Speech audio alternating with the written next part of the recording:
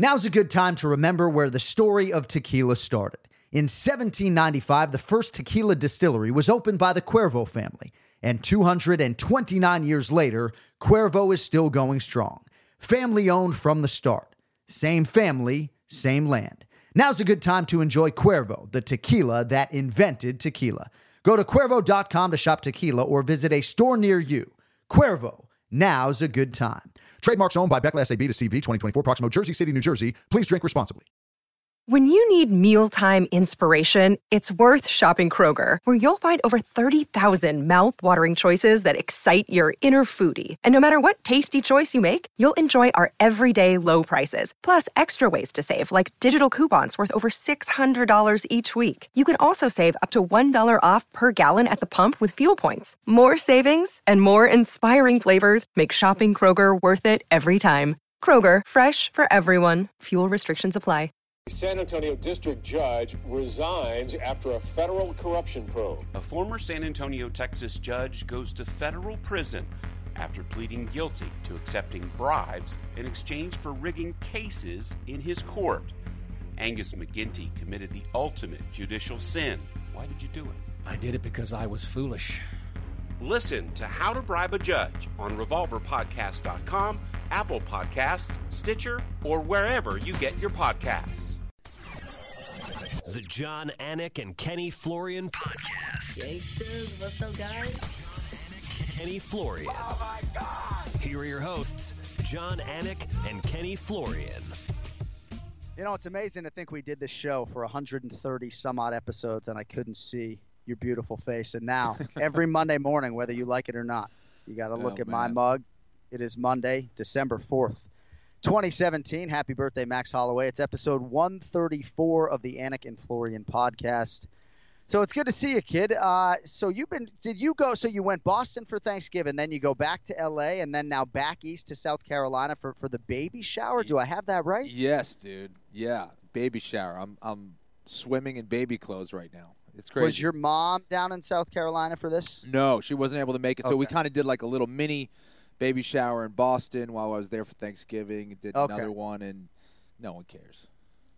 Well, no, because my inner monologue is, what the fuck's this kid flying back east for a goddamn baby shower? You know, but I did not go. But no, it's your first kid, I understand, and a good opportunity to see everyone. So enough about that. But I called you this morning because part of the reason we started this podcast was that if Francis Ngannou did what he did Saturday night, we, instead of just texting, or that we could talk about this in a more public forum or have an outlet to talk about what Francis Ngannou and so many other fighters did over the weekend. So most of today, of course, is going to be a UFC 218 recap. We will talk to 2008 Olympic gold medalist Henry Cejudo after his big win over Sergio Pettis. Some interesting things going on there. Crowd giving him a hard time. A lot of layers to that. So we're going to talk to Henry. We'll also get you some Ken Flo picks on UFC Fresno coming up this weekend.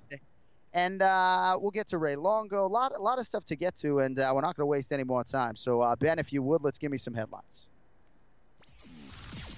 Headlines. It's time for headlines. I have some very urgent and important breaking news. Headlines. On the John Anik and Kenny Florian podcast.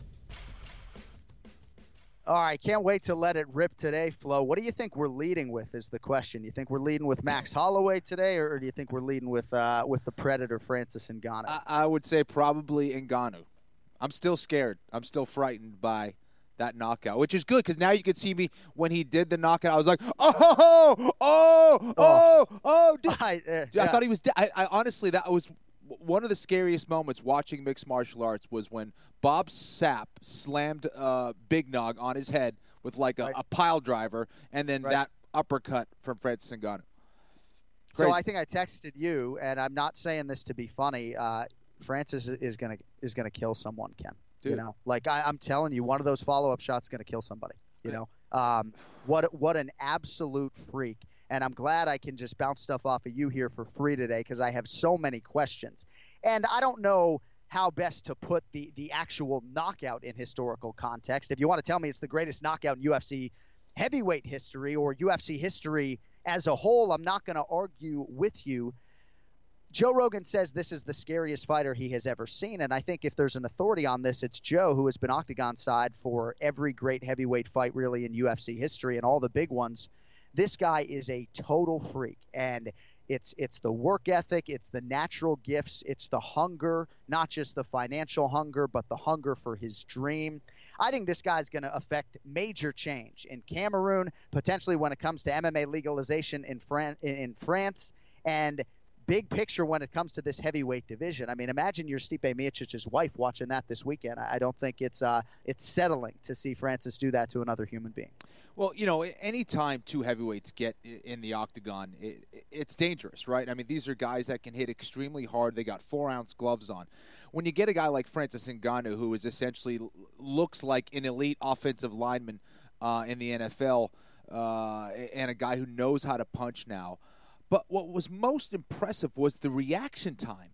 To see that Alistair Overeem was ducking, not only ducking down, but also kind of dipping to the left, and the accuracy of that uppercut was unlike anything I've ever seen before. It's hard to see some of the lightweight fighters do that and recognize that and be able to react just like that, and Francis was able to do that. And, man, that guy is scary. He has power that is absolutely insane. And some people are like, well, Overeem, he doesn't have the best chin. I don't care if that was a rhinoceros running at 100 miles an hour. If Francis connected, he was going to knock out whatever was in front of him. So just an absolute freak. And the fact that, he really didn't succumb to the pressure here. Going against Alistair Overeem, a guy who has fought so many elite strikers. Now, I don't think it was the smartest game plan from Overeem. I thought he was going to fight him like he fought Junior Dos Santos. Use your kicks, keep him on the outside, use your range. Don't be in boxing range against a beast like that. That's the one way you were going to lose that fight, but I just don't think he could help it. Ngannou was pressuring him. I think it kind of freaked Overeem out a little bit that he wasn't able to take him down very easily. I think he felt the strength of Ngannou and just kind of said, wow, this guy is freakishly strong. So how do you quantify how powerful Francis Ngannou is compared to Stipe Miocic, for example? Well, I think Miocic, he puts together more combinations like a Frankie Edgar. He takes you out with more volume. Can he knock you out with one shot? Sure, absolutely, if it's precise and all that stuff. And Ngannou has that kind of power that Dan Henderson had, where it doesn't have to be so accurate. He hits so damn hard, it doesn't matter what he hits, he's going to break something. It doesn't have to be so perfect. However, Ngannou's pretty precise with his shots as well. His reaction time is very good. He knows where he needs to hit. He's recognizing where the fighter is moving. He's not just swinging wild. Sometimes he does swing wild.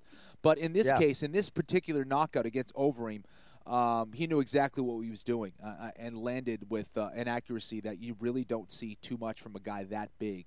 So, again, obviously we knew about the stats. We knew about his test heading into this, about him being the hardest hitting guy in the UFC and maybe in the world.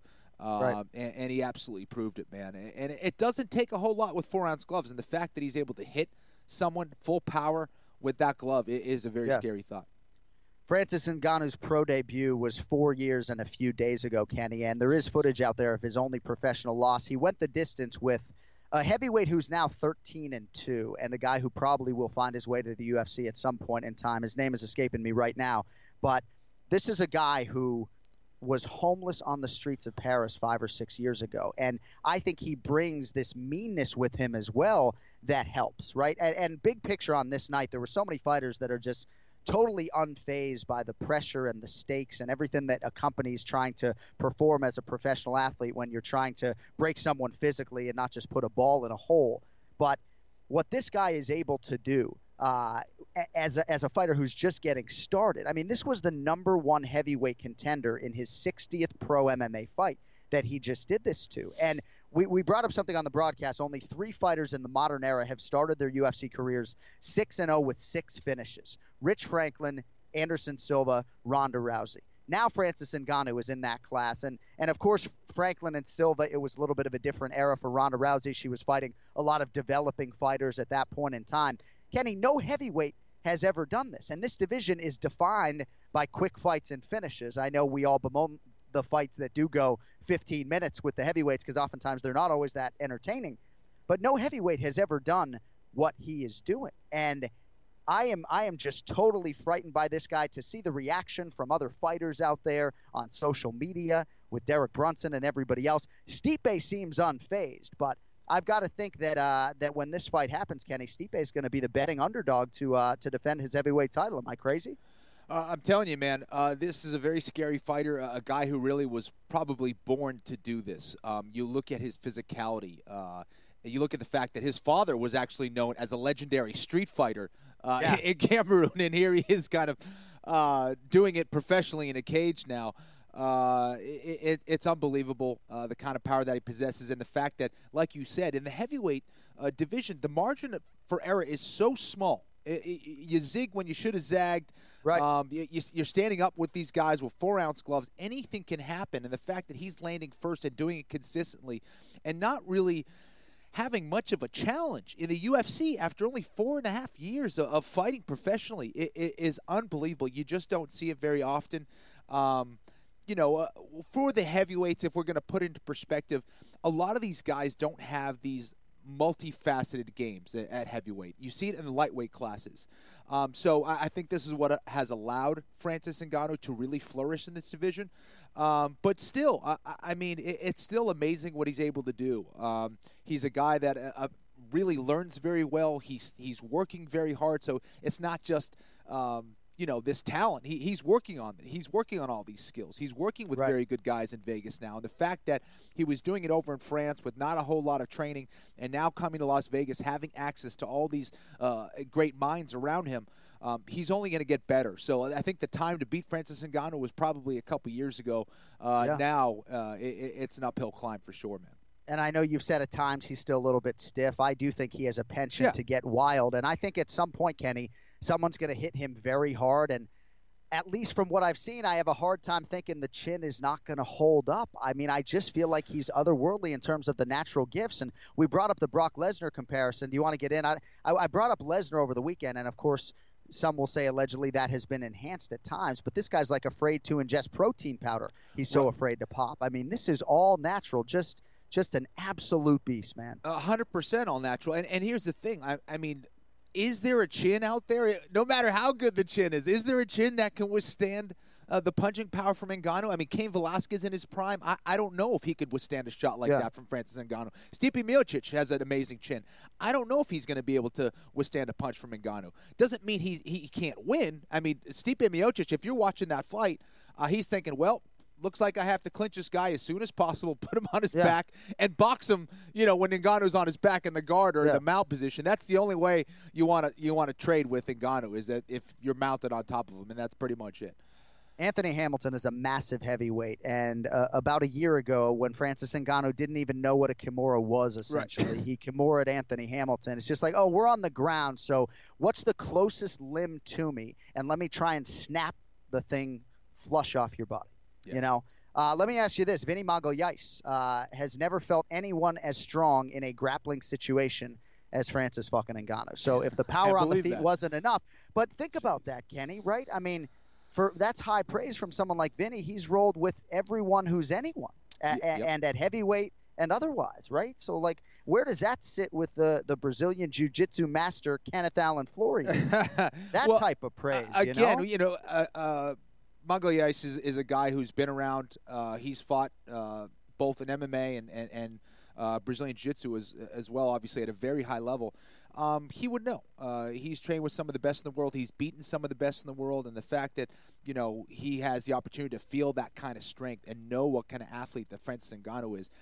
Vinny isn't the kind of guy who exaggerates or just gives praise lightly. Actually, Vinny is pretty critical of a lot of people and, doesn't give praise if they don't deserve it. And the fact that he's saying that, I think, really means a lot. And again, the fact that Ngannou's training has access to a guy like Vinny Magalhães is totally different, and than what he was experiencing in France. They just don't have that level. So, again, it's not like, Francis is the kind of guy who's going to sit you off his back at this point. He might, but moving forward, I think he's going to be dangerous on the mat as well, which is a scary thought. Jerome LeBanner and Dewey Cooper in his corner. And, of course, Fernand Lopez deserves a lot of credit here for steering Francis Ngannou away from boxing into MMA and seemingly for knowing his weaknesses pretty well. I know Ngannou hasn't seen a third round yet in the UFC. The longest fight was against Curtis Blades, a doctor stoppage at the end of 2. But I think it's going to take a huge effort from Stipe to retain. I mean, Jesus, I hope Stipe's not fucking listening right now. Yeah. But it's sort of, bro. well, and he wrote "and still" on his Instagram, and I thought it was a great caption from Stipe. But the question beckons, if you are Stipe Miocic, what do you do? And I don't mean you go cycle on or anything. I mean, Sure. what do you do in this championship defense? Do you jab? Do you wrestle? What do you do? As scared as we are watching him, and as scared as probably the rest of the heavyweight division is watching someone like Francis Ngannou, I don't think Stipe is intimidated. Stipe is just not that kind of guy. Stipe has an amazing belief in himself. He is the heavyweight version of Frankie Edgar. Even the way that he fights is very similar to Frankie Edgar. High volume striker, heart for days, a guy who can really do it all as far as wrestling and striking. Knows how to come back from adversity, smart fighter now, and has a ton of experience as well. So I think that the best way is for him to slip under those punches, feint his way in, keep Francis Ngannou guessing, and look for that takedown. Put him on the mat as quickly as possible, and he's got to take him down, not up against the cage like Overeem tried to do, because you can use the cage to kind of lean and kind of defend a lot easier and be more efficient up against the cage than you can in the open mat. In the center of the octagon, that's where Stipe really has to look for those takedowns, where it's going to be more difficult for him to defend those takedowns. He can use motion in order to finish those singles and doubles. So I think for Stipe, the strategy definitely will revolve around taking this man down. He does not want to strike with someone like Francis Ngannou for too long. Certainly not in the boxing range, where Stipe likes to take his fights a lot of times. It'll be the biggest heavyweight championship fight that we have had in years, Flo. And I think it'll be really interesting if Stipe does get that early takedown to see if he can keep him there and try to extend Francis Ngannou and potentially expose him on the feet. Yeah. But the reason why it's the biggest heavyweight fight that we've had in so many years is Stipe in a lot of respects, who is chasing this greatness. A lot of people said no matter whom he fights in his next fight, if he successfully defends, he will have done in terms of the title defense is what no previous heavyweight has done. And even if he beats Cain Velasquez, who's a little bit long in the tooth, right before Ngannou was in the picture, had he beat Cain Velasquez, that would have cemented Stipe's legacy. He beats Ngannou as a third or whatever, fourth title defense. It's the record breaker for him, and I think he would go down, at least at this point in time, as the greatest heavyweight to ever do it. Last thing I'll say, and we could do an hour on Ngannou, Joe Rogan made a comparison on his podcast to Bo Jackson. And that I thought was what I had sort of been looking for in terms of analogies all week. It's just not quite fair genetically and physically what Ngannou brings to the table. He did cut weight for this fight, Kenny. I think he showed up at like 269 and cut down to 262. Obviously, he cut an extra 4 pounds. That could have just been working out. But, I think he showed up at 269 and cut weight. I just think sometimes you get this Bo Jackson, this once-in-a-generation type of physical athlete, and what do you do? Well, absolutely. I think we have to kind of wait to see him against an elite wrestler like a Miocic. Because if you point to all the people that he's faced, has he faced a high-level takedown artist? No. Well, I guess Curtis Blades obviously was developing. He was a JUCO national champion, I think. But your point is well taken. I mean, yeah, he's not, again, junior college national champion, again, isn't a D1 national champion, isn't a D1 wrestler or an Olympic-style wrestler. But, yeah, absolutely. With what we've seen so far, he's a rare kind of athlete, a rare kind of fighter, and all of his background has kind of led to this. And when you get a guy who's as humble as a Francis Ngannou, he's only going to work that much harder. And I don't think he's going to be drinking the Kool-Aid. I think he realizes that in this game, as quickly as you come up, you can go straight down. We've seen it so many times. Other guys, Anthony Pettis was going to be the next superstar, was on a Wheaties box, and he's been struggling. This sport is absolutely brutal. So, Ronda Rousey, again, another, one that Rogan was saying was going to be a next generation, once-in-a-generation type of fighter. Well, we saw what happened. This game is brutal. There's always someone who's coming up, learning, getting better, and, again, all it takes is one mistake. So we have to be careful in throwing around those analogies. But, again, he beats a guy like Stipe Miocic. What else can you say? I mean, You're right, and I am definitely reckless when it comes to analogies and absolutes and guilty as charged, but I sort of felt like this guy was super special before the Overeem fight and felt like he should be, with all due respect to the Demolition Man, minus 500 and not minus 260. I mean, there was a prop out there over under a round and a half, 7.5 minutes, under minus 140. Mm-hmm. I just didn't have any grand visions that this thing was going to last more than 4 minutes, never mind see a second round. Right. So I guess we'll see. And, do you know the guy who I've always said is the biggest power puncher I've ever seen in UFC history in any division? It was Anthony Rumble Johnson. Yeah. Right. So I feel like that torch was passed this weekend. Oh, without a doubt, man. And imagine, again, as big as Anthony Johnson is, and probably as big as Anthony Johnson is right now, he still doesn't look like a guy like a Francis Ngannou. You look at his legs. I mean, his ankles, his legs. He's not. It's everywhere. He has muscle everywhere. It's crazy. And again, what really blew me away was his reaction time, his ability to read what Overeem was doing, and to throw that uppercut at the perfect time. I thought was just spectacular, man. He's a special fighter. There's no doubt about it. That cannot be denied. And he's got his own NFL level facility essentially to himself, right? The strength and conditioning coach, director of strength and conditioning at the UFC PI, Bo Sandoval, right? I mean, dude, and that just started. Imagine him in a year, 2 years. I mean, he could be a guy who really holds onto that belt for a very long time. I mean, NFL teams would be lucky to have a guy like Bo Sandoval. And Ngannou, obviously there are other fighters, Evan Dunham, several that use it regularly. But that's Ngannou's home fucking gym, man. Yeah. It's unbelievable. All right, so that closes the book on Francis Ngannou. I was going to see if we could actually do a full hour on the guy. Max Blessed Holloway putting a huge capstone on this title reign with the back-to-back wins over Jose Aldo. The winning streak is now 12. 9 of those are finishes. And I just felt like Jose, I felt good about him. I felt like he was in shape. I wasn't worried about the scale. I think he was playing games a little bit, Kenny.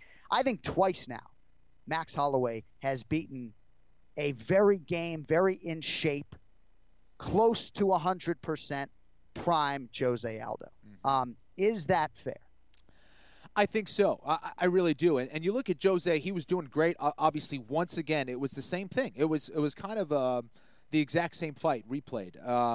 And it was Jose Aldo, who is a 100-meter sprinter, and Max Holloway was able to fool him into saying, we're going to do that 100-meter race. But then it became 400 meters and 800 meters, and Jose Aldo just could not keep up that pace.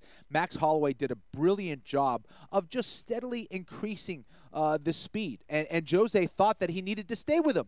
Jose Aldo didn't try to reset. He didn't use his footwork to circle away. He got caught brawling in that last round against Holloway, and that's exactly what Holloway wanted. Holloway knew that he could withstand the punches, he could withstand the pressure, he could withstand the pace, and he knew that there was going to come a time where Aldo wasn't going to be able to do that. And we've seen Aldo really thrive against guys who try to take him down. I think the reason is it gives him that ability to really rest and relax and reset. But if you're striking with him consistently and you're keeping that fast pace, I don't think he can do it. A lot of guys that are fast twitch, that try to keep a pace with a guy like a Max Holloway, who's kind of that marathon-style runner, you just can't do it. Aldo isn't able to have that endurance. And again, for a lot of people saying, oh, well, he needs to work on his conditioning. Listen, he's been fighting for a very long time. He was a champion for a long time. Yeah. He's gone 5 hard rounds before. Does anybody remember that rematch against Chad Mendes, how crazy that fight was? Now, I think it's the greatest fight in UFC history. Yeah, one of the best fights, man. I was watching that on my honeymoon. I was like, yeah, hold on, I just got to see the rest of this fight. It was insane.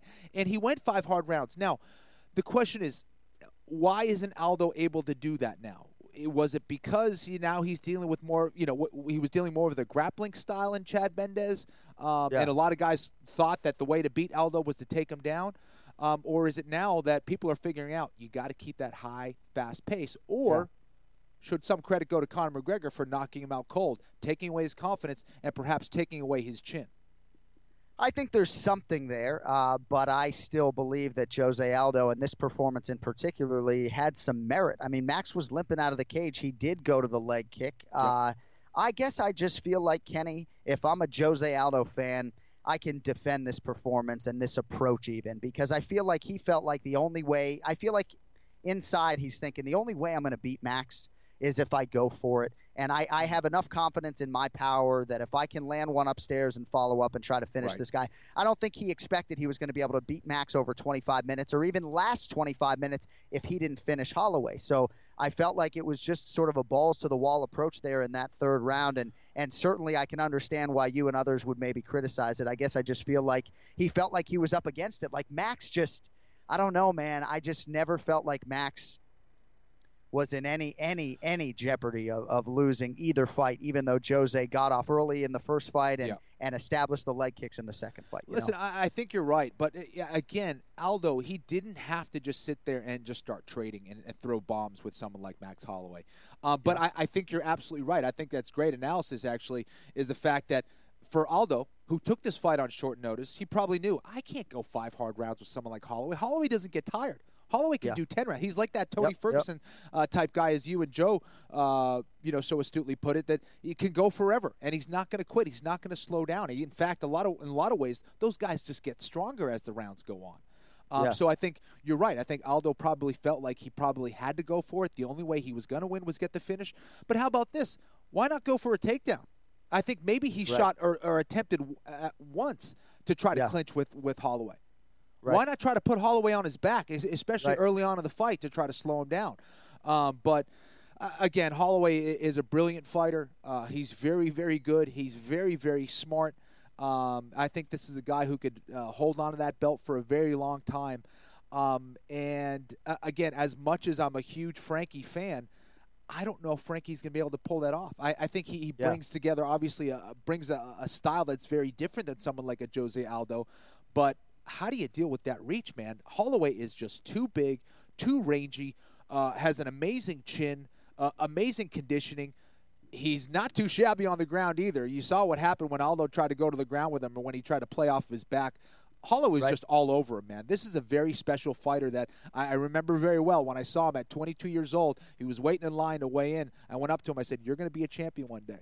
And he appreciated the comment, and I'm not sure if he believed it himself, but boy, is he coming to his own as a fighter. And he doesn't necessarily wow you, right? I mean, it's just he is just so good and pretty clean. And go ahead, kid. No, exactly. I was just going to say, it's that guy who does all the little things well, all the fundamentals, everything he just does perfectly. It's nothing spectacular with this amazing power, amazing speed, or, this crazy submission ability. It's just, this is a guy who's been doing the fundamentals since he was a kid. Obviously a guy who's involved in a lot of fights, I'm sure, in Hawaii. So believes in himself and had that experience. But a guy who has been brought up very well and trained very well. Yep. And they just have a great system in place and a new gym. And Yancy Medeiros tells me the coaches are trying to get better, right? It's not just the fighters. It's just an amazing family. And Yancy also said, too, all these guys trying to get their suits tailored, we're tailor-making champions, I mean, Yancy is no fucking joke, and I can't wait to get to him. As far as Max Holloway is concerned, Kenny, we got to call UFC 143. Remember that movie theater pay-per-view we did, right? And that was his UFC debut. He was 20 years old. It was that mounted triangle armbar, I think, that Dustin Poirier pulled off. Hasn't been finished since. That's the only time he has been finished, I believe, in his UFC career. I don't believe he's ever been knocked out as a professional. So he's now 19-3. He's won 12 fights in a row. It's one of 7 double-digit winning streaks in UFC history. And remarkably, a lot of these, Kenny, are active right now. Double-digit active winning streaks in the UFC. Max Holloway, Tony Ferguson, George St. Pierre, and Demetrius Johnson. John Jones's streak, I guess, technically is no longer active with at least one no contest in there. So, but it's amazing that of those 7 double-digit winning streaks in this era of parity in a lot of respects, right, and how closely matched all these guys are, that 5 of those 7 winning streaks are active, and Max Holloway's got one of them. And so as we spin it forward, Ken Flo, for Max, going to be tough for Frankie Edgar. Perhaps he will be next. Of course, we've got T-City, Brian Ortega taking on Cub Swanson this weekend in a main event. The timing is nice for Cub and T-City here. If they could get a win and a finish, maybe they could cut the line. Swanson's already had a shot at Max Holloway, but you think it'll be Frankie Edgar next for Max at 145 pounds? In my opinion, yeah, without a doubt. Frankie Edgar deserves it most of anyone out there right now. I think it's an interesting style matchup. But again, I think Holloway is a special fighter, man. I'll probably be releasing my pound for pound rankings again this week, and Ooh, I'm putting Holloway up, man. Well, and I'll tell you, I said going in, and I'm doing a lot of radio interviews leading up. I don't know if I said it here on the famed Anik and Florian podcast, FoxSports.com, but that he might be the number one pound-for-pound fighter in the world right now. And it's just because DJ's there, and DJ has 11 title defenses compared to 1 for Max Holloway. But look what this guy's done at 145. And again, look at his fight against Conor McGregor back when he lost. And again, Conor McGregor, of course, he tore his ACL during that fight. But you think Max Holloway is the same fighter that he was when he fought Conor McGregor way back when? He's improved leaps and bounds since then. He's a completely different guy, physically, mentally, spiritually. So yeah, I think this is a rematch that we may see. I think it has legs, and these guys have gone back and forth, of course, a little bit on Twitter, talking trash a little bit, which I like. And don't be surprised if we see this rematch. I think that might be one of the few fights that McGregor may cut down to 145 for if it becomes really, really big. And you know what? Holloway would probably chase him at 155. So I mean, do I need to put a tattoo on Conor McGregor never weighing 145 pounds as long as he lives? Is that what I have to do now? Do I have to... listen, if there's enough money, he'll do it. Why not? All right. We got it. I mean, I just don't see it, Flo. I love you, but I mean, I almost give it the same odds of you cutting down to that weight again, right? Like I feel like it was some similar pain for him as it was for you. I know you're a bigger man than he is, but I don't know, man. I see that rematch happening at 155. Could be. And in terms of Holloway in the historical context, Kenny, he's just getting going, right? So, I mean, maybe he's the greatest featherweight of all time. It's harder to make a case for Aldo with the 3 losses now to Max and Jose, obviously. But those who suggest that Max is not the best featherweight of all time and that Conor McGregor is that guy, I'm not going to argue with you. I think Conor has a case, but I can make a stronger case for Holloway, largely rooted in the fact that he has more than twice as many UFC featherweight fights than Conor McGregor does, and I believe he has more than twice as many featherweight wins as Conor McGregor as well. So also, Kenny, in sort of putting a bow on Holloway, and I got a couple more things on Jose Aldo, I asked Max on Tuesday, can you guarantee me that you'll compete at 155 pounds, before your UFC career is said and done? And he says, I can guarantee you I will compete at 185 pounds before my career is said and done. Max said he wouldn't even tell me what he walked into the octagon at against Jose Aldo for the first meeting in terms of how much he weighed, because he said I wouldn't believe him. Wow. So interesting. He's cannonball coming for Ken Flo and Diego Sanchez as the only 2 fighters in UFC history. But he wants to be a champion in 4 of them, and fuck if I'm going to put it past him. Well, this is what I'm saying, man. This could be a guy, again, let's say he gets to that BJ Penn status, which he could totally surpass. Now you're talking about a huge fight. That's a huge money fight. If he gets to that BJ Penn status, and BJ is a guy that has pulled in, in that level of 1 million pay-per-views himself in some of his fights, again, now Conor McGregor is going to be seeing dollar signs, which would be that much more enticing for him to go out there, not only prove that he's better than Max Holloway, but make a lot of money at the same time. Who knows? Again, it's still early, so again, both these guys still pretty young. We could see it. All right, one final thing on Jose Aldo. Joe Rogan questioned why they didn't work on the swelling after round 1, and he was accurate and I think appropriate to do so. I spoke with a veteran cutman earlier today, and he says a lot of these corners, Kenny, whether it's an experienced corner like Andre Pederneiras or somebody who maybe doesn't have the repetitions or the experience, a lot of these guys sort of shuck the cut men off when they say, do you want me to go in and address the swelling? Certainly for a cut, they're more liberal in opening that door. Now, it's my understanding that if you have a cut man and a corner man in the octagon, right, you can only have 2 people in the octagon at one point in time. But, of course, your corner man can stand behind you and offer essentially the same advice. You can flip the stool around if you really want to face that other guy. But it seems to me like the cut man in this situation was asking to go in there and treat the swelling, and the corner did not afford him the opportunity to do so. And huge mistake as far as I'm concerned. I don't think it would have mattered necessarily, especially given the way Aldo seemed to approach the end of this fight. But any thoughts on that as sort of a trend of these cornermen not allowing the cut man to get in there and do his job when it comes to the swelling? Yeah, I could sum it up with one word: stupid. I mean, how do you not let a cut man in there to help your fighter? And a lot of it's this kind of machismo or, no, let's get guys in there that are his teammates that are going to make him feel more comfortable. You got to address the safety of the fighter. And it doesn't matter if the guy's a tough guy like a Michael Bisping or whatever it is. Take care of your fighter. Allow him to be able to fight longer. Allow him to be safer in there. And I think a lot of that gets trumped by, oh, no, let me give him the knowledge to go out there and get the win, or let me give him the motivation. Let's get him guys that he's familiar with in the octagon. And it's just it's a stupid move, period. All right, Eddie Alvarez, Justin Gaethje. So much hype for this fight. I couldn't even believe it was the second fight on pay-per-view. It's like, oh, we're here already. And lived up to the hype, maybe surpassed it in the eyes of a lot of people. I thought there was a lot of good technique in there, even though it sort of played out as a brawl at times.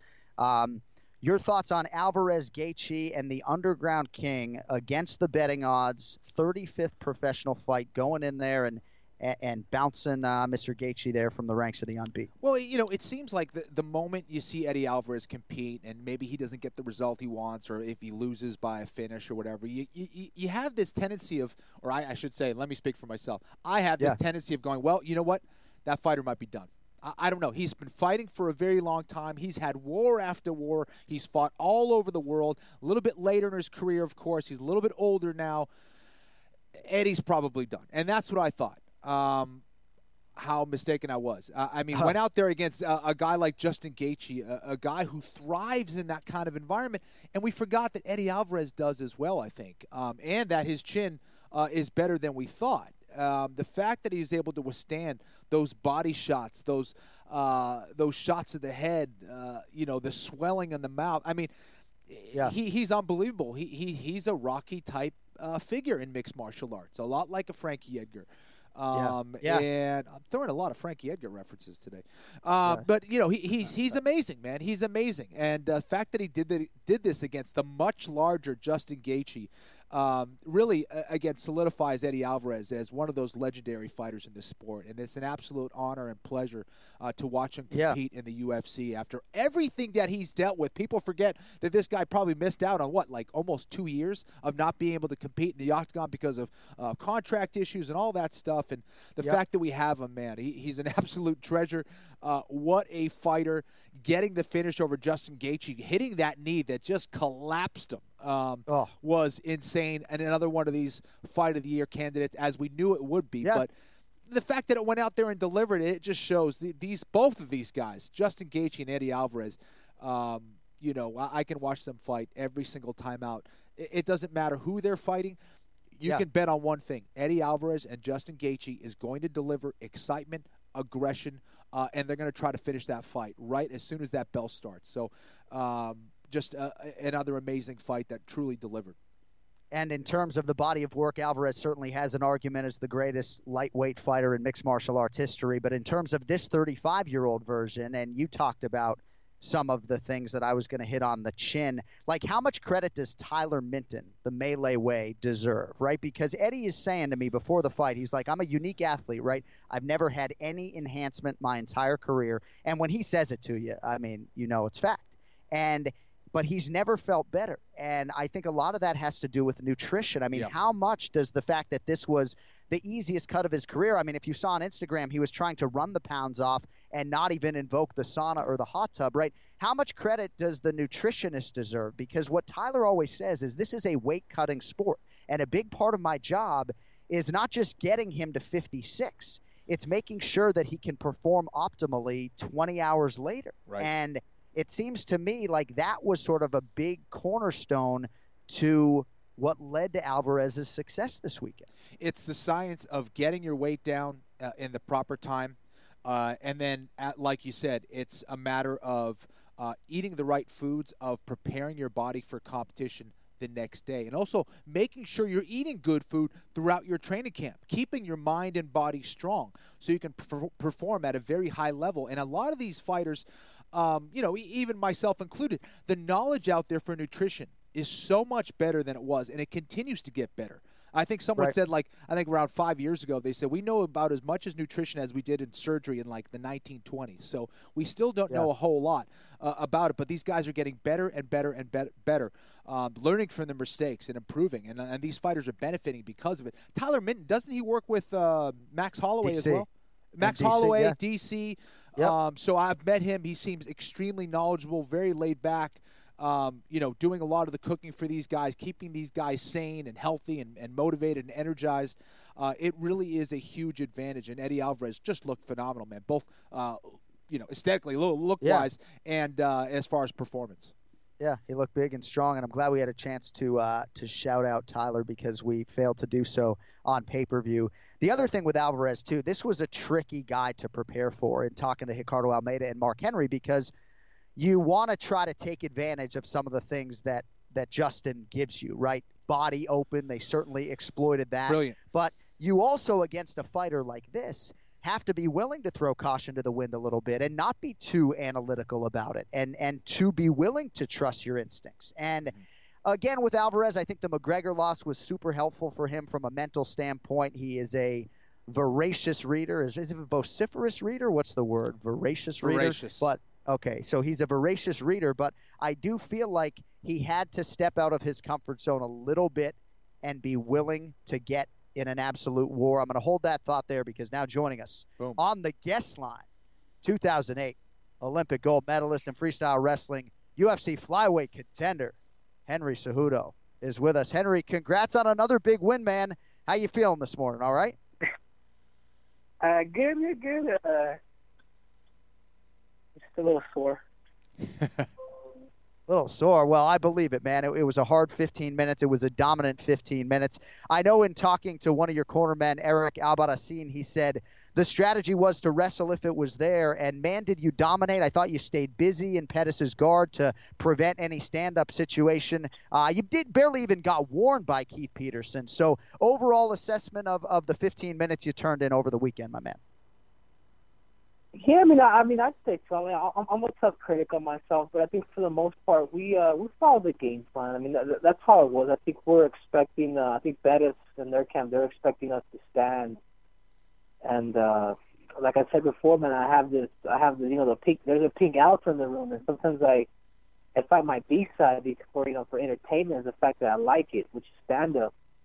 But really, my A side is my bread and butter is my wrestling. So I finally started to use it. People complain that I don't use it, and now that I'm using it, people are complaining.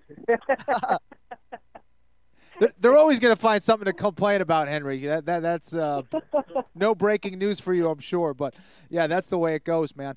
When you face someone like Sergio, was it more like you knew that you had the advantage in the wrestling, or you just didn't want to take the risk of standing up with Sergio for too long? No, I just knew I had the advantage of it. Even when we did strike, he didn't have power. He doesn't have that power, that scary power. He's precise with his punches, which is what's scary. Mm-hmm. But Sergio is yet to kind of develop that power. I think it's just because he's so rangy.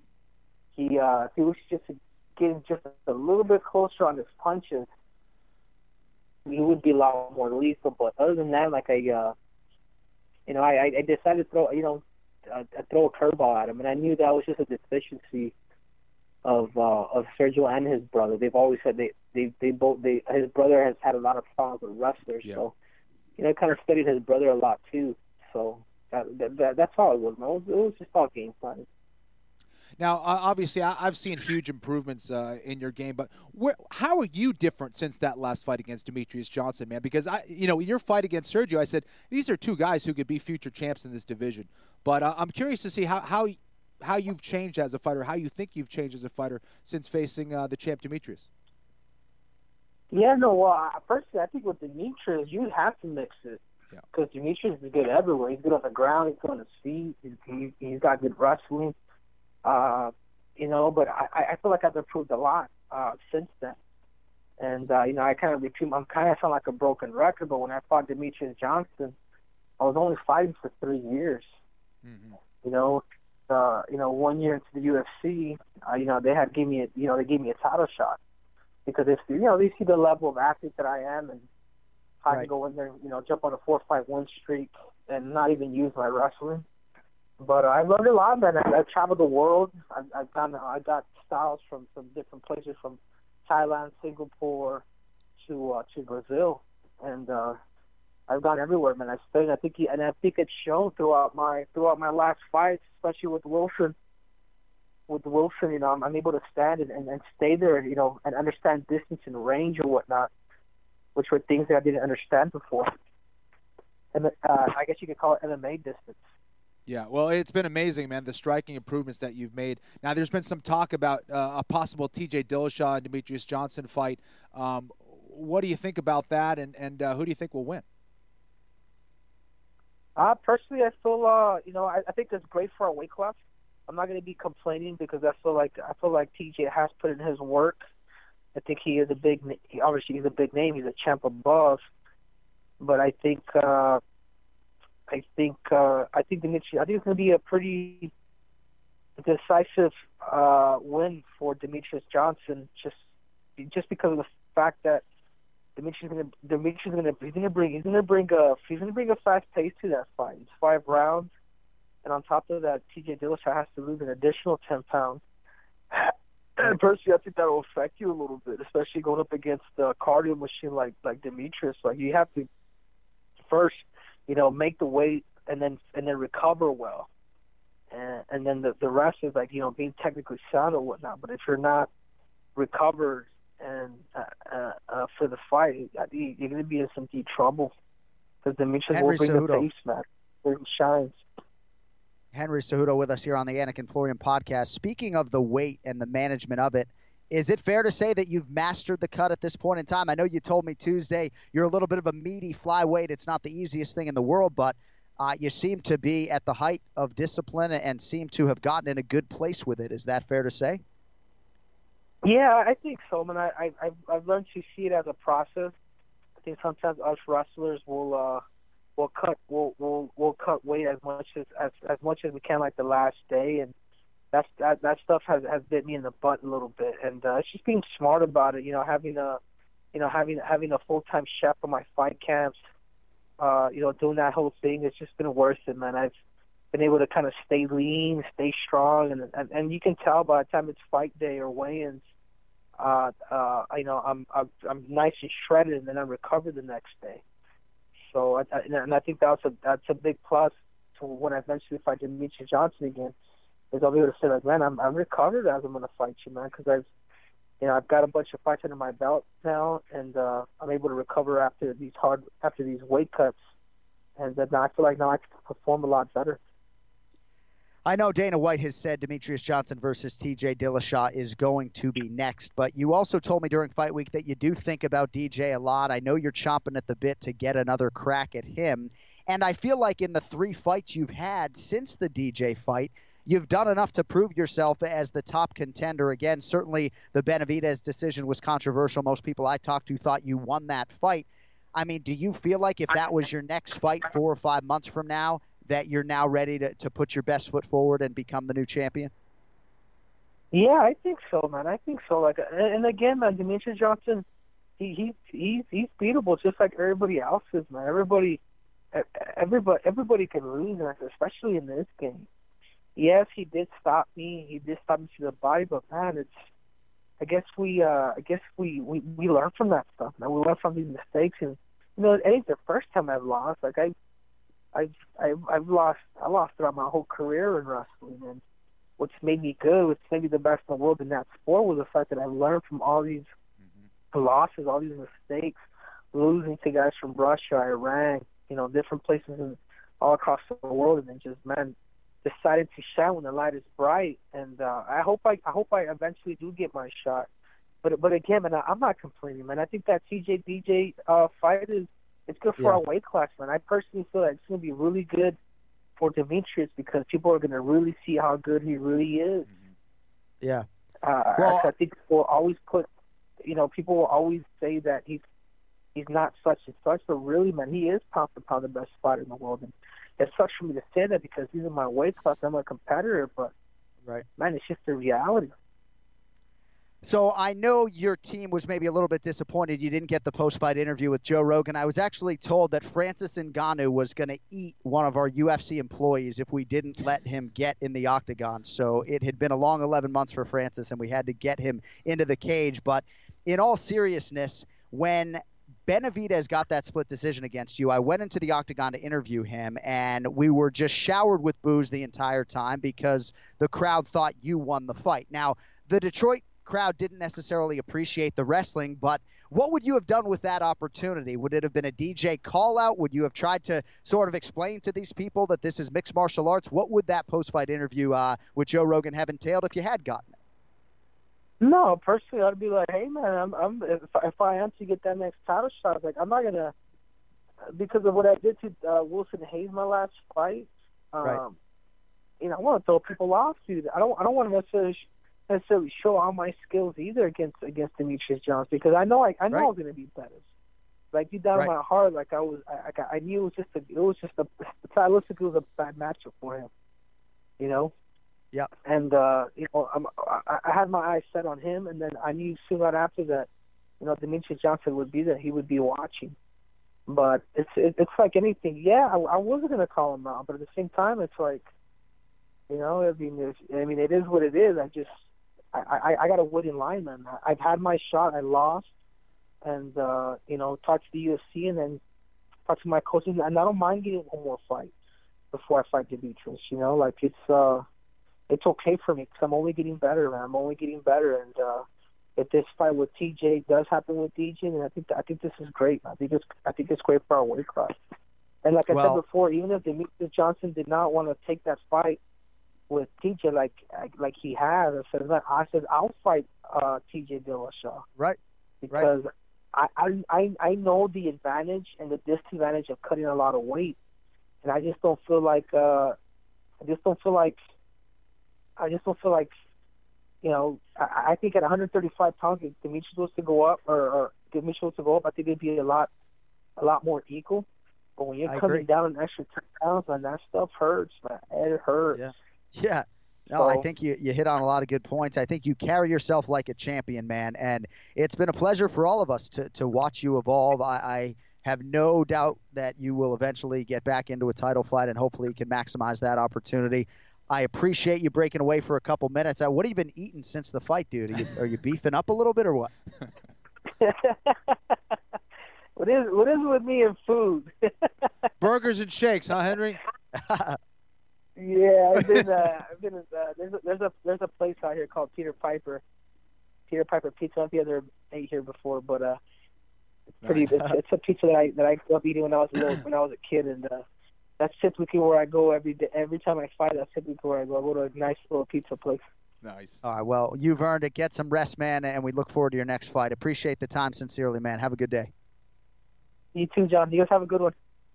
Thank you, man. All right, there he is, the 2008 Olympic gold medalist, UFC flyweight contender Henry Cejudo. And, bro, these dudes, their approach to this game is next level. And there's a lot of elite fighters there, right? But, like, all Eric Albarracin is saying is, like, dude, go hire a wrestling coach now, okay? Because all we're going to do is wrestle. Or wait, are we going to box you, right? Like, they don't want to reveal what they're doing, right? They don't do a ton of media. You know what I mean? And that's all they were saying is that we're trying to throw people off, you know?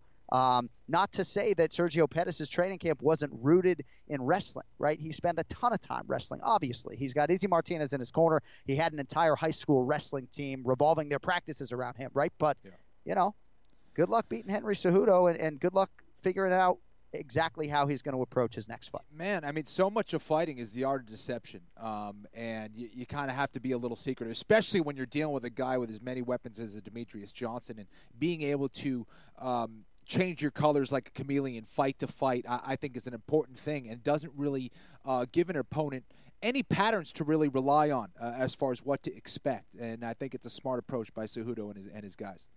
Oh, I want to get back to Alvarez and Gaethje for a second. And for Justin Gaethje, man, I mean, those leg kicks are something fierce. And somehow Eddie was just able to tough his way through it, you know? Well, that's what was so crazy. It looked like the tide was kind of shifting. Like, you know, Eddie kept shifting his stance. He was changing his stances. But more than anything else, John, I think that it was obviously his toughness, but it was Eddie going to the body against Justin Gaethje. That's what slowed Gaethje down. That's what really got him to really stay planted in the octagon and allowed Eddie to land combination after combination. Eddie has been in so many different situations. I mean, from getting his neck tweaked up against the cage in a fight in Japan where I thought he was done, he always finds a way to come back. This guy is an absolute beast. The fact that, he was able to come back after those leg kicks where it looked like he was kind of just dropping to his back and it looked like the fight was over. Unbelievable, man. Gaethje was, again, brutal with those leg kicks, which I thought was really smart. I just think he did it a little bit too late in the fight. Second round, he landed a lot of them, but I thought he maybe should have done it earlier in the first round and also should have gone to the body against Eddie Alvarez a lot more. Eddie took advantage of that aspect against Gaethje, which slowed him down, and then the arms started to drop down, and then Eddie took out the head with the knee. Beautiful hooks, but that knee was just devastating. Well, in one respect, maybe you could say that Eddie Alvarez gave you a little bit of a blueprint for how you beat Justin Gaethje, and in some respects, I would say he did. But there's just not a lot of fighters that are going to be able to go in there and survive long enough to execute any sort of game plan against that freak. I was questioning if Gaethje was like an alien life form until we saw him get beat. No, he looked like the Terminator, man. And like you said, you can go ahead and try to do that game plan that Eddie Alvarez does, but you better have an insane chin. You better have some great skills, and you better have, heart for days. So that was crazy. Shaking Gaethje's hand, I'm like, what's this guy going to do to me? Oh, nothing. He's just going to shake my hand. Okay. And again, Eddie Alvarez and Dustin Poirier, the rematch, I mean, just make the fight. I just think it makes sense. They're both right there on the cusp of contention. And hopefully we do start to get some clarity at 155 pounds. Of course, you've got Khabib Nurmagomedov set to face Edson Barboza later this month. We have two champions right now. So hopefully we can spin this thing forward, and 2018 can be a huge year for the lightweights. At least hopefully we get Ferguson McGregor. I'll pitch in. No, definitely, dude. And now maybe we can get that Eddie Alvarez-Dustin Poirier rematch. Yeah, that's what I'm saying. That's the fight. Dustin wants it, and hopefully, as Dustin calls him, Edward will oblige. Also on the main card, Kenny, Tisha Torres against Michelle Waterson. Torres now a sparkly 6-1 in the UFC after getting past Michelle Waterson, unanimous decision. And I thought Torres really showed you a lot of different wrinkles to her game, but in particular, her mental game, right? After spending the bulk of that second round off of her back to reset, dominate the third round, and leave no doubt that she was the better fighter and the strawweight contender to watch now moving forward. Absolutely. And Michelle Waterson, who's an excellent striker, you could see the respect that she had for Torres on the feet. Torres, I thought, was definitely getting the better of her, and she had to revert to some takedowns to try to get it done. Looked like she was on her way, in the second round with some momentum, hitting that takedown when she did. But man, Torres is really tough, knows how to adapt, knows how to come back from adversity. Again, just very fast. I think the difference for her was the physicality of Torres. She's just so strong, man. In that clinch, extremely strong, very quick, was hitting harder and sharper than Waterson and got it done. She's definitely someone who I expect to get a title shot at some point. And the Karate Hottie put on 2 pounds of muscle, and for a frame that weighs in at 116 pounds, that's a pretty big deal. And I did think physically you saw a different Michelle Waterson, but the Tiny Tornado, Fall River, Massachusetts. Fall River. Done over the weekend. All right, let's get to what's his name, Ray Longo. Let's get to Ray.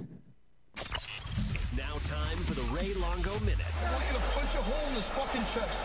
That's what I want. The Ray Longo Minute. Starring Ray Longo. The John Anik and Kenny Florian podcast. Ray, have you actually gone back and watched the video and seen the great graphics package that Ben Wasoric put together with this whole Ray Longo Minute thing? Have you seen it? I don't know who he is, but I just saw it now. And congratulations. It looked great. I'm telling you, it looks great. All right, put some effort into it. I like people that put an effort into what they're doing and have some passion, but I'm still reeling from the other night. Yeah, I was going to say, I don't know how much time you have today, but we'll take as much of it as you'll give us. And let's start with Francis Ngannou. Give me some context and give me a blanket to hide under. Yeah, very scary. Man, he's a big dude. Looks like he's got serious power. Overeem's been in there with the best, the biggest. I know Volante's out there with Stipe, and I texted him. I said, listen, tell Stipe you want to put some lights up on the roof for Christmas, and then when he gets up there, push him off. So he can break his arm and he could survive for a little longer. No, I'm only kidding. But Stipe's a great guy. Joke around, and what a crazy fight this is going to be. Man, he's scary, man. I don't know. Right now, he's on track. I think that was a huge test for him against Overeem to really see if the guy was serious. And he passed his first test for sure. And looks like he's in the right spot with his training. He's got the size. He's got the athleticism. He's got the power. I don't know where his wrestling stands, but if he hits you, he's going to hurt you. And at that size, it's firstest with the mostest is the bestest, man. I mean, that guy, you're going to have to be able to take some punishment to beat him. And cardio can be king in this sport, certainly. But Exactly. You better figure out a way to gas that tank, or you're going to be in real trouble. As Ken Flo would say, Ngannou is certainly a problem. Exactly. I mean, Ray, do you think he's the betting favorite when he fights Stipe? That's an interesting point. I mean, I think, there's going to be so much hype after what he did to Overeem, and he was the betting favorite in that fight, right? So I think he'll be a slight favorite. Yeah, I mean, I think it's Stipe's responsibility to dictate where that fight takes place, and it is a 5-round fight. And I would say, the mentality going in there would be survive first and then win. You're going to have to weather a couple of storms and then see where this guy's cardio is at in like the 3rd and 4th round, because we really haven't seen that. So that's that's something we don't know, and I think that's something I'd be willing to try to test, man. Let's take this guy into deep waters, and again, to do that, you're going to have to really fight a smart fight. Yeah, the only way you want to box with Ngannou is if you're mounted on top of him, Ray. That's pretty much it, I think. Exactly. He's a scary dude. Scary, man. Now, what do you think of the main event, Holloway against Aldo? Is Aldo done here? Or is just Holloway that good? You know what it is? Look, Holloway's definitely that good. But Aldo, what I liked about that fight, he did come out swinging. He did go back to the leg kicks. Would have liked to have seen a little more. But there comes a point in your career where there's always going to be that one guy you're just not going to get past. And that, for Aldo right now, is Holloway, But there's still a lot of guys he could beat. But, can he get to that point for Holloway? I doubt it, because the other guy's young. He's only going to get better. He seems like he's so relaxed in there. He's having a good time. He throws a lot of volume. He's never beaten him at this point, because I think we got a glimpse at an Aldo that was in training camp that kind of had, glimpses of the old Aldo. He was throwing, man. He went down swinging. I think it was, great to see, him, give it his all. And but it's just never going to be enough for this kid. Alvarez and Gaethje, was it everything you hoped for? Everything you expected? I got to tell you, man, I'm blown away by Eddie Alvarez, man. That guy, that's some old school South Philly toughness, man. The guy fought like a man possessed. I mean, look, the theme of the night for me was the ability to, withstand punishment and stick to your game plan, or never, never, never quit. I mean, Paul Felder in a choke, I thought that fight was over. I thought Medeiros was done. He came back. Yeah. I thought Alvarez's leg was going to give out. He withstood. I mean, never, never quit. These are some tough-minded dudes, man. I mean, I didn't think Alvarez was going to do it based on the Poirier fight and the McGregor fight, but holy shit, I don't know where he summoned that up from, but that was a testament to just fortitude and toughness and guts and heart. I mean, it's not like he got out of there unscathed. He took a beating, and he kept going, man. And he broke down a guy that was tough and probably exposed him a little bit. I think I heard you say the body shots. I think what a difference in that fight. I mean, you can't just cover up and stand there. Like I don't know what kind of game plan that is to just see how much punishment you could take from a big puncher like Alvarez, who even if he's at the tail end of his career, they say power is the last thing to go. And I'll tell you what, man, he still got a punch. And still had his chin as well. Still had his chin. He ate some huge shots. Which, Kenny, I got to tell you, I am really surprised Me about too. that. Yeah. I am in shock. I don't know.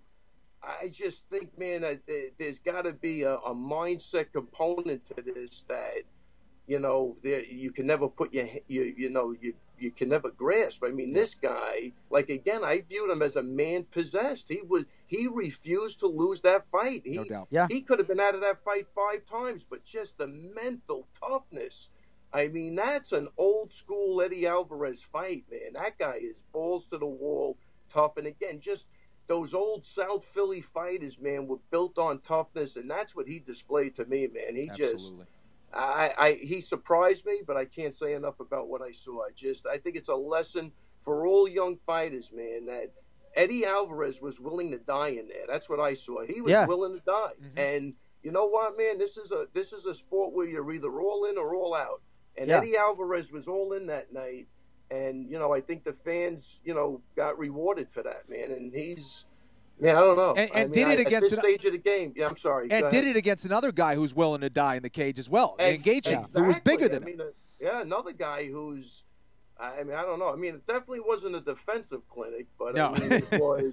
it was an exciting fight. You're right. You had 2 guys that I don't know, man. That was a fight. That was a great fight, man. Gotti, Ward, Castillo, Corrales. It was that level. Yeah, it was amazing. I mean, just when you think that guy's leg, he was going to buckle, how the hell did – I mean, and we've all been kicked in the leg. That sucks. Yeah. And he got through that mental pain, man. I give it up to the guy. Really, really, really fascinated by what I saw. I think you summed it up beautifully, because as I was walking out of the arena, I was sort of thinking, man, these are like superhumans. I just can't relate to this type of mental or physical toughness. And you mentioned Yancy Medeiros and Alex Cowboy Oliveira, and we're going to talk a little bit more about that fight later. My front runner now for fight of the year. And Gaethje, I mean, willing to die. I mean, he is more than willing to get knocked out, be twitching on the canvas. No problem for Justin Gaethje. So congrats to all these guys. I know some of them listen to this show. Yeah, John, I mean, just awesome. You could see even by, Gaethje's text, man. He's just look, I grew to like that guy watching him on the show. He seems like a good guy. He's got a great camp. The boxing coach, I can't think of his name. Trevor Whitman, yeah. Whitman's a good dude. You know what I mean? They got a great thing now with Rose, and they got good people over there. So I think, Gaethje's literally going to grow a lot from this fight. Mm-hmm. He's going to make some adjustments. Because I tell you, the one thing you can't teach is toughness. And that's what both of those guys have. But then when you can put technique and a little smartness in there, a little, fight IQ with that, man, he's going to be a tough dude. He's going to grow tremendously. And just the text he sent Alvarez, man, win or lose, it hurts. And, just a good dude. You could see he's a great guy. And again, I think the show really highlighted he is a thinker. He's going to start applying his coaching skills to his fighting skills. And I think when they come together, man, that guy's going to be he's on his way, man. He's got a great career ahead of him, but he's got to use a little smarts now and not, we know he's tough. He's got nothing to prove. That toughness is there. Now start fighting with your head and you'll be a different guy. And I have to say, for the record, I don't like New Yorkers, but I put that Chris Weidman performance against Kelvin Gastelum in that same just refuse to lose mental and physical toughness category. Really, that was as inspiring as any UFC win I've seen this year as well. So a nod to you guys and certainly to Chris for that. So, hey, big weekend for you. Before we get to Aljo and Marlon Moraes, so Sarah Longo's Merab Dvalishvili making his UFC debut this weekend. So he's coming off a 15-second knockout of the previously undefeated Rafion Stotts, and I know people think highly of him. It was in defense of his Ring of Combat bantamweight title. And it wasn't your typical spinning back fist. It was almost like he was standing in front of him when he threw it and landed it, but good enough to get him in the UFC, Ray. He's won 6 in a row. Faces Frankie Saenz on Saturday. What are your expectations for Merab Dvalishvili? Yeah, I think Merab is, first off, he is from the Republic of Georgia. He's got a work ethic second to none, tough as nails. He's fighting. He's going to go in there. He's going to be similar to, he's not quitting. He's not going anywhere. He's coming guns blazing. He's a great kid. When you meet him, you're going to love him. He's very appreciative. He does what you tell him to do. And he's just, I can't say enough about this kid. He's just a great kid. He's in a foreign country, and hopefully achieves the American dream, man. I expect a great fight out of him, and I think he's going to be very entertaining. And it's an exciting week, man. It really is. Everybody's pumped.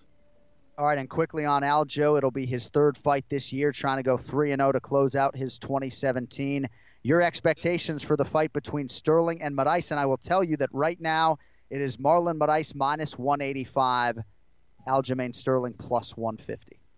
Yeah, no, I mean, this is a big fight for Aljo. I think the difference in this fight is I'm glad he had that fight with Henan Barao. I mean, I think that was a big fight for Aljo. He knows he could be in there with world-class, guys who were champion before that, had great reputations and did a lot of things in the UFC. So I think that's the difference in the fight. He's going in there with the right mentality. He's got tools that we haven't seen yet that I hope come out in this fight, and I think it's going to be a great fight. A lot of respect for Marlon and his camp, obviously, and we know Marlon's a tough dude, but I expect that to be a great fight also, man.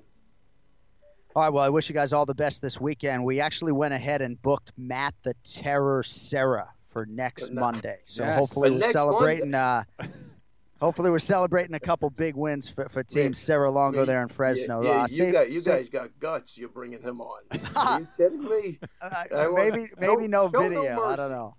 I want no mercy. Kenny, I'm relying on I'll you. do my best. The guy's publicly attacked you. I mean, you got to go after this guy.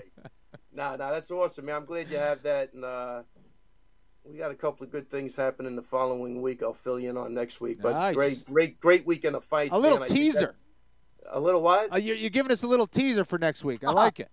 Yeah, possibly maybe some reality TV news coming up. Oh, I saw a little light in his eyes. This is good. I like this. I can't wait. I can't wait to hear it. Good stuff. Hey, thanks, buddy. Have a good week, all right? All right, I'll see you guys in Fresno, right? You will not see us in Fresno. Oh, wow. Yeah, I get the week off, my man. Done 4 of the last 5. Paul Felder will be there for you, though. I'll be in studio. I'll be watching. Very Can't good, wait. man. All right, great, good luck, man. brother. I will see. I'll talk to you next Monday. All right, there he is, the Ray Longo Minute every week here on the Anik and Florian podcast. And, going reality TV, I mean, you got to think we helped a little bit, no? I mean, giving him this platform with the tens of thousands of listeners every week. He owes us. We want a percentage. I'm telling you, just give it to Ken. Wet a little bit. Yeah. Just give 1% to the flow. You can make it out to like Florian Corp or some shit like that. But keep an eye on this Merab Dvalishvili. They're not giving him any picnic, obviously, in his UFC debut, fighting Frankie Saenz, who has actually lost 3 in a row now. That included a distance fight with Uriah Faber back in 2015, and a big fight between Aljo and Marlon Moraes that we're going to get to in the main event challenge. But I just got to get a few more things from you on UFC 218, Flo. I made you watch Yancy Medeiros, Alex Oliveira, and delayed the start of the show today so you could see it. Because at least for me, it has moved ahead, albeit slightly, of Michael Johnson and Justin Gaethje for the UFC Fight of the Year in 2017.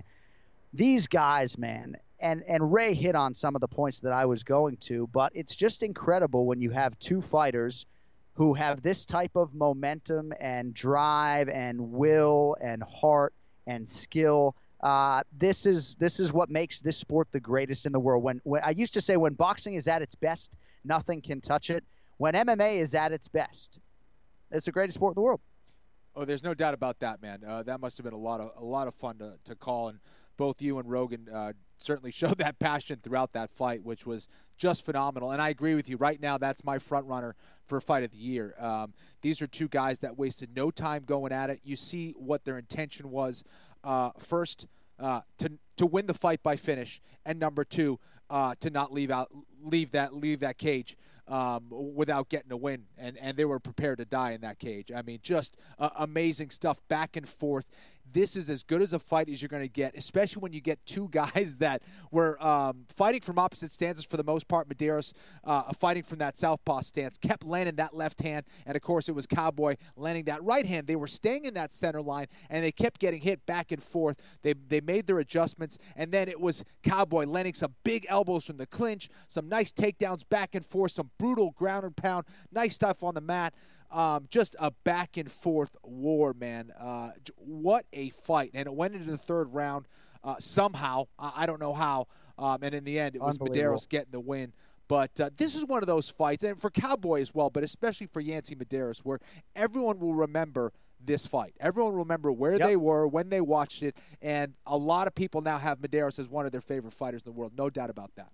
Yeah, no, the Hawaiian Yancy Medeiros with a whole lot of momentum right now, and that's what Alex Cowboy Oliveira had going in. I mean, you remember what he did to Ryan LaFleur on Long Island when LaFleur was a ranked welterweight. Cowboy was in the rankings, now suffers his first loss, I think, at 70, at least in some time. Maybe that Cerrone main event was actually a welterweight fight, but it was, yeah. Cowboy's been on a tear, and now Yancy Medeiros makes it 3 straight wins here, all of them finishes, gets a bonus, fight of the year. He's going to be ranked next week, and they got it working in Hawaii, man. I know you got to be tough to win a fight like that, as Yancy is, but great camp, great kid, and couldn't be happier for Yancy. Medeiros, also a big win for Felice Herrig, split decision over Courtney Casey. I did think she won rounds 2 and 3. Nice moment for Amanda Cooper on Fight Pass in front of her Michigan faithful. Couple other things that I have for you here on UFC 218. Actually, one fighter complained to me that his opponent was greasing. How often is that going on? I mean, is that still a factor, I guess, I guess. Well, here's the thing. Here's how they can get away with it. First of all, they're always checked, right? You're not supposed to have any Vaseline on your body. You can't even have hair gel, I think. So when you come out, the only person so you wouldn't fight. I wouldn't fight anymore. If you saw my hair before, it was not a priority. It looked really bad. But now you see the only person who's supposed to put Vaseline on your body is when you just come out to the cage, where the cut men come out and put Vaseline on your body, because some guys would take it, put it on their shoulders, put it on their body. The other thing that they'll do is sometimes they'll take a shower, they'll put oil on their body, they'll dry up, and then once they start sweating, you'll become very, very slippery. So who was the person who was accused of it? I can't say, my man. Oh, gotcha. All right. Well, listen, people have done it. Not a cool thing to do. Not a good thing. Again, it's on the level of a PED, in my opinion. Not cool. So, I wish I could say, but I can't. You greased before the main event. Oh, I am a greasy bastard right now, kid. Bastard spelled B-A-S-T-I-D in Boston, by the way. Dominic Reyes, 2-0 with 2 first-round finishes. I'm telling you, he is going to be ranked at some point in 2018. I think he might have a very bright future in the light heavyweight division. We've had him on our show. Yep. He was a great football player. He's a great fighter. He's got Joe Daddy Stevenson in his corner. He can grapple. He can strike. He's physical. Great frame for the division. He cuts down to 206. He's going to be a real problem. And then I also just had a note here. So Justin Willis beats Alan Crowder, right? And then he fires his mouthpiece into the audience. And we've seen fighters do this a lot, and I don't even understand it, right? So Rogan on the broadcast, he's like, dude, these guys firing their mouthpieces into the crowd. I think Joe said something like, dude, I'd be ducking that thing like it was an AIDS bomb or something. It's disgusting.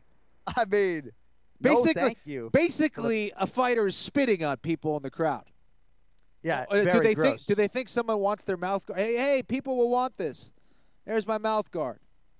It's weird. It is weird. By the way, can I have one of your mouth guards though from your career? Actually, nah, dude, no way. What are you gonna do? Are you gonna put it in your mouth? Are you gonna put it in your mouth so you won't grind your teeth at night, or what? Yeah, I know. I think maybe I'll have you sign it and I'll give it away to one of these fine listeners. No. Nobody wants. All right, so last thing, just because we didn't hit on it all that often, what's going on in the world of Conor McGregor? What can you tell me about Conor? Is the Holloway fight more likely than the Ferguson one? I mean, what's the Malignaggi business that Holloway's bringing up at the press conference?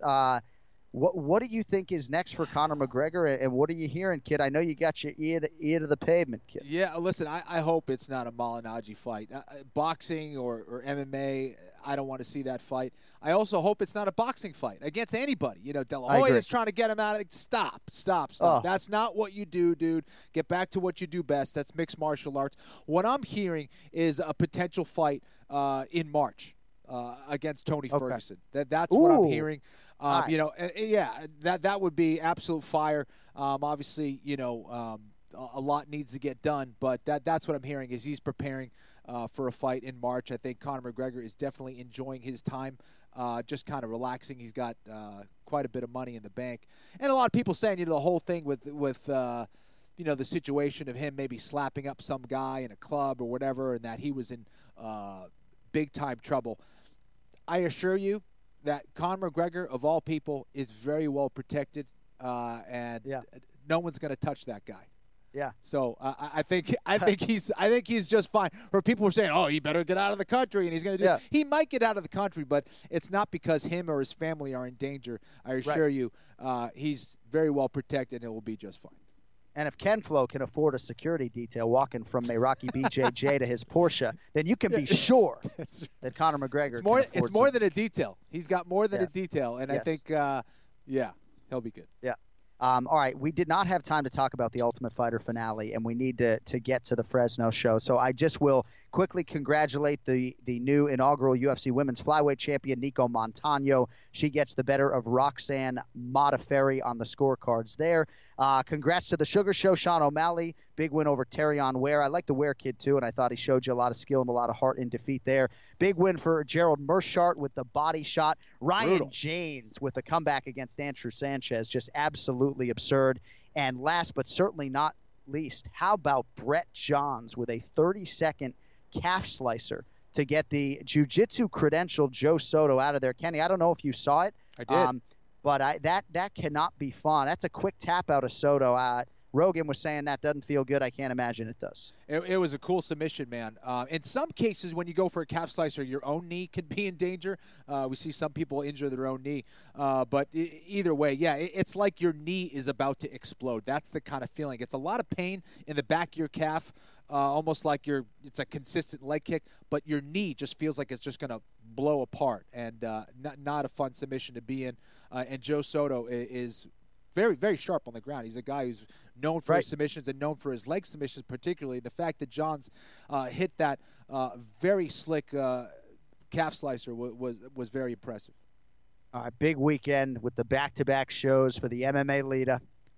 And we spin it forward now because this stretch of 10 live events in 9 weeks' time continues in Fresno, California. Octagon in Fresno for the first time. And Flo is jonesing to make some picks. So let's get to the main event challenge. It's the main event challenge. Anik. The time is most definitely now. Florian. I finish fights. I'm going to do everything possible to win. The main event challenge. The John Anik and Kenny Florian podcast. All right, first we're going to recap these standings here. Team Florian led Team Anik 91-85 going into UFC 218. Flo went head-to-head with listener Matty O'Neill. If you recall, they each made 9 selections for UFC 218. And you guys finished tied at 7. You were perfect on the FS1 prelims, Flo, despite sending out a couple losers on Jose Aldo and Justin Gaethje. So Team Florian leads at 98-92 heading into UFC Fresno. And joining us to make picks for this weekend's card, UFC commentator, father, identical twin, John Anik is with us. John, how are you?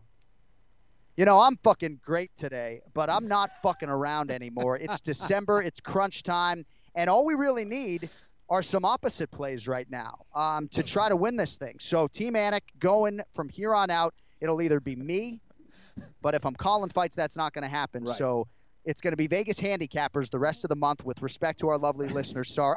You know what? I promised a listener he could come on for Winnipeg, so we're going to have to figure that out. But I'm picking second, and we're going opposite plays today. I'm making picks for the first time since the 209 bet in March of 2016.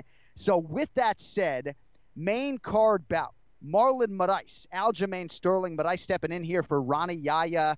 And not all that far removed, Ken Flo, from the split decision win over John Dodson. That was 23 days ago in Norfolk, Virginia. That, of course, followed a split decision loss in his UFC debut to Rafael Assunção in Brazil in June, all of which followed this 13-fight winning streak that got Moraes to the UFC. So here he is, minus 185, as we said. Aljamain Sterling coming back at plus 150. 4th fight of the year for Sterling. Last 4 fights, though, have gone the distance. Split decision losses to Brian Caraway and Rafael Assunção, followed by dominant unanimous decision nods over Augusto Mendez and Renan Barão. So Ken Flo, Sterling, Moraes, which way you go? Well, listen, I think Sterling definitely has the advantage on the ground. I think if Sterling's able to take this to the ground and do it consistently, Sterling will win this fight, and quite possibly by finish on the mat with a submission. However, Moraes, I think, is just a phenomenal striker who's very well versed and knowledgeable when it comes to distance control, keeping guys on the outside and throwing variety without giving up takedowns. And if you do get Moraes down to the mat, he's very good at getting back to his feet as well. So, however, I'm a little nervous about this quick turnaround. It can come back to bite him a little bit, especially against a tough fighter like a Sterling. This is a tough one for me. I'm a Sterling fan, but I'm going to go with Moraes here. I do believe that this is a very special fighter who will one day be a champion in that division. All right, and I will take Aljamain Sterling as the underdog for the opposite pick there. Pretty simple. Co-main event, Jason Knight.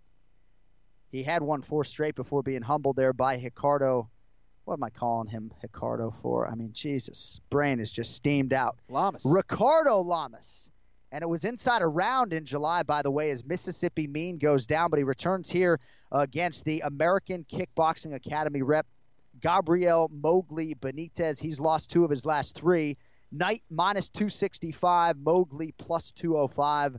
Flo, who will it be? Well, you're in South Florida, which is like Little Brazil. That's why you call them Ricardo. You know, that's right. I can guess understand so. that. Yeah. Thank you. In Brazil, he's Ricardo. Well, listen, I think that I think that Jason Knight learned a lot from that fight against Lamas. I don't know a whole lot about Benitez. I think he's tough. I think he's a pretty good striker. I think if Knight finds a way to take this to the mat, I think it's going to be all Knight. I think Knight wins this by submission. Yeah, Mississippi Mean is no joke, and I think it's a bad time to be fighting him given the way that Lamas fight went down. I can tell you when it comes to Mowgli Benitez, he's had some extenuating circumstances before some of his UFC losses that haven't been ideal. You can take that for whatever it's worth. I will tell you that Javier Mendez told me before the Andre Fili fight that the hardest kicker he has ever held pads for is not Luke Rockhold, it's not Cain Velasquez, it's Gabriel Benitez. Wow. So we'll see if he can get that power kicking game going this weekend. I'm not sure. What I am sure of is that my fat ass is trailing in the standings. So we're taking Gabriel Benitez at plus 205. Cool. All right, main event, Cub Swanson, Brian Ortega. My favorite nickname in the game is T-City. Close here according to Vegas Flow. Swanson minus 120, T-City minus 110. First UFC main event for Brian Ortega. He's also still undefeated. 4 straight third-round finishes for Brian Ortega. You guys are going to probably say that a million times on TV this weekend. He's the first man in UFC history to accomplish that, and it speaks to his ability to rally in the case of his last win against Renato Moicano, and it just speaks to, I think, his finishing ability as a whole and his desire in pursuit of those finishes. He's also beat good competition, Kenny. Thiago Tavares, Diego Brandao, Clay Guida, one of your victims, and, of course, most recently, Renato Moicano. So this is a Brazilian killer here. 3 of those last 4 wins against Brazil. Now he draws the roster staple killer Cub Swanson. 10 UFC wins for Swanson against just 3 losses to Ricardo Lamas, Frankie Edgar, and Max Holloway. Swanson's won 4 straight, Kenny. Might have even gotten that opportunity against Max Holloway last weekend if Jose Aldo wasn't game. And maybe he gets another crack at Max if he can win here with some style points against T-City. He is slightly favored to do so. Your thoughts on this main event in Fresno and ultimately who will get it done? This is another one, a lot like Gaethje and Alvarez. Both these guys really only know how to fight one way, and that's exciting. And I think this is going to be a phenomenal main event in Fresno. Ortega is a huge featherweight man. He really also has really improved his boxing. Did a good job of getting his jab going in his last fight. However, he kind of starts late a lot during his fights. I don't know if he can do that here against Cub Swanson. He does have the advantage of this being a 5-round fight, and I think the longer this fight goes, it probably favors Ortega. If the fight goes to the mat, Ortega's going to have a huge advantage here. Ortega is just very sharp with his submissions. I could see him submitting Cub Swanson. However, I think Cub right now is fighting with a kind of passion and motivation that we haven't seen in a very long time. I think he's become sharper as a fighter. He's been cross-training a lot with T.J. Dillashaw. And you see it. I think that he looks a lot better. I think we're going to see some new weapons in his arsenal. I think he's been fighting smarter as well. I'm going to go with Cub Swanson here in this one. I hate going against my buddy Ortega, but Cub Swanson I think is just a little bit better here at this point in their careers. All right, and for some extra credit, you got a round or a method for Right, me, that's right. Let's go with 3rd round, Cub Swanson. Round TKO. 3. No, TKO. 3rd round TKO. I hate Cub doing Swanson this. Yeah. is the pick, and I like both of these because guys, I man. need to give out an opposite play, it will be Brian Ortega, and we will go with a submission in the 4th round. Oh. So we'll see how it goes. Dang, son. And this main event challenge could be over if I don't pick up some points this weekend. But notice how I didn't completely put the integrity of this competition in question by making you pick a bunch of these prelims in Fresno that are not high-profile fights. I had you pick 9 fights for UFC 218 because we were loaded and there were a lot of big fights, right? Yes. You pick Tisha Torres and Courtney Casey and Felice Herrig was the first prelim on FS1, but they're both in the top 11. So that's why you gave a pick, right? So, I mean, 100%. it's not – all right. So, again, we're trying to sort of abide by the loose rules of this main event challenge. All right, that is going to do it for this week. Thank you to our guests, Henry Cejudo and Ray Longo.